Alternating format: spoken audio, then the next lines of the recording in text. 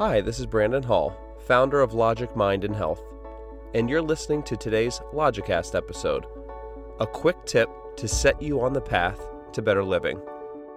At Logic Mind and Health, we offer a unique set of ideas and practices that provide the most effective techniques for reducing stress and living a better life. Our philosophy mixes best practices of the past and present, East and West, rational thinking, and purposeful action. Our approach is based on sound reasoning. Our methods have been verified by scientific research and our own personal results. Logic is in our name and at our core. We know what works, and we are passionate about sharing it.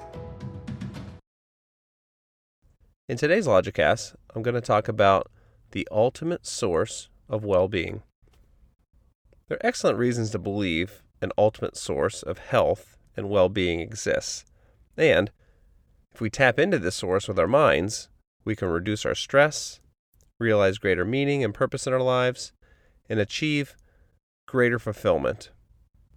There are many deep philosophical arguments for the source of being and the ultimate source of health and well-being, and we'll cover a lot of them in various Logicast episodes.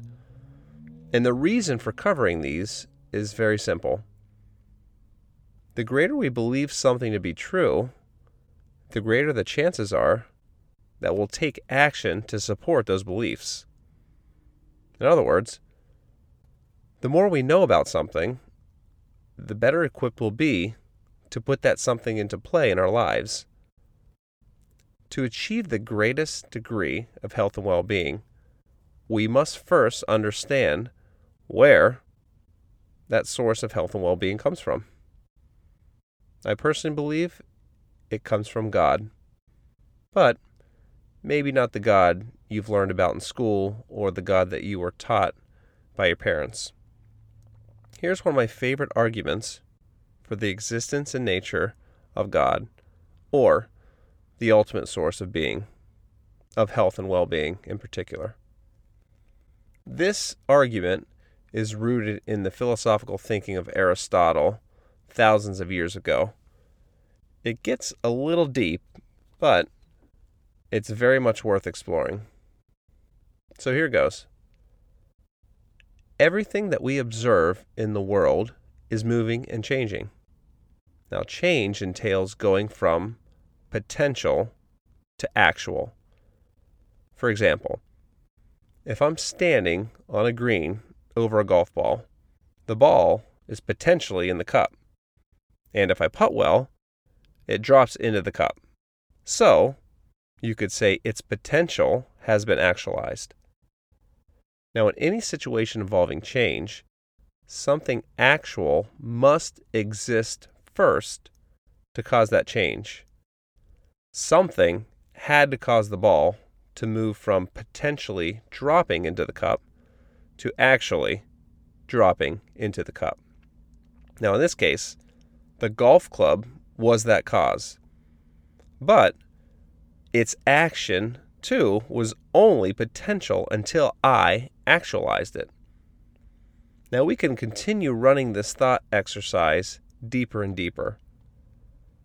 The club's potential to move was actualized by my arms, whose movement was actualized by my brain, whose ability to work was actualized by my cells and atoms and subatomic particles. Eventually, we have to reach a fundamental point and a source of pure actuality. Now, that is something that itself has no potential and needs no actualizing. I believe this entity must exist, because if it didn't, we would have what philosophers call an infinite regress of causes and effects, with no ultimate first cause. And this, to me, is logically and philosophically absurd. Change is occurring at all times, in every circumstance, in every place in the universe. Something has to be causing all this movement and all this change. something that itself is changeless. Nothing is required to actualize it. It actualizes all potentials, and yet is purely actual itself. It is thus a changeless entity, an unmoved mover, as Aristotle put it thousands of years ago. The prime mover is what he called it. That would make it the foundation for all of reality and all existence, and of health. So if an uncaused entity that transcends our reality exists, there are significant implications for this. If this entity has no potential, then it can't exist in time and space because everything in time and space undergoes change. It can't consist of energy or matter because energy and matter undergo change. It must be infinite because if it were finite, it would at some point cease to exist, which means that it would change. It couldn't have just popped into existence at some point because that too would indicate change. Plus, going from non-being to being is pretty illogical. Also, in order to create, move, and change everything, this entity must have maximum power. Perfect intellect, perfect goodness, perfect love, beauty, and every other beneficial feature of reality must also be part of its nature. If not, it would only have the potential for these maximum attributes. It couldn't be purely actual. So, what is this fundamental primary cause? Since everything within our realm of understanding undergoes change, subatomic particles and energy and laws of nature don't fit the bill because they lack these perfect, maximum, infinite characteristics of an unmoved mover. Plus, the laws of nature are just abstract entities that have no power to move or create. They just describe movement. But on the other hand, God seems like a reasonable candidate. Not the old, bearded, judgmental man in the sky, God, but rather a perfectly loving, perfectly good, non-physical, infinite, maximally great source of existence that is sustaining life at this very moment.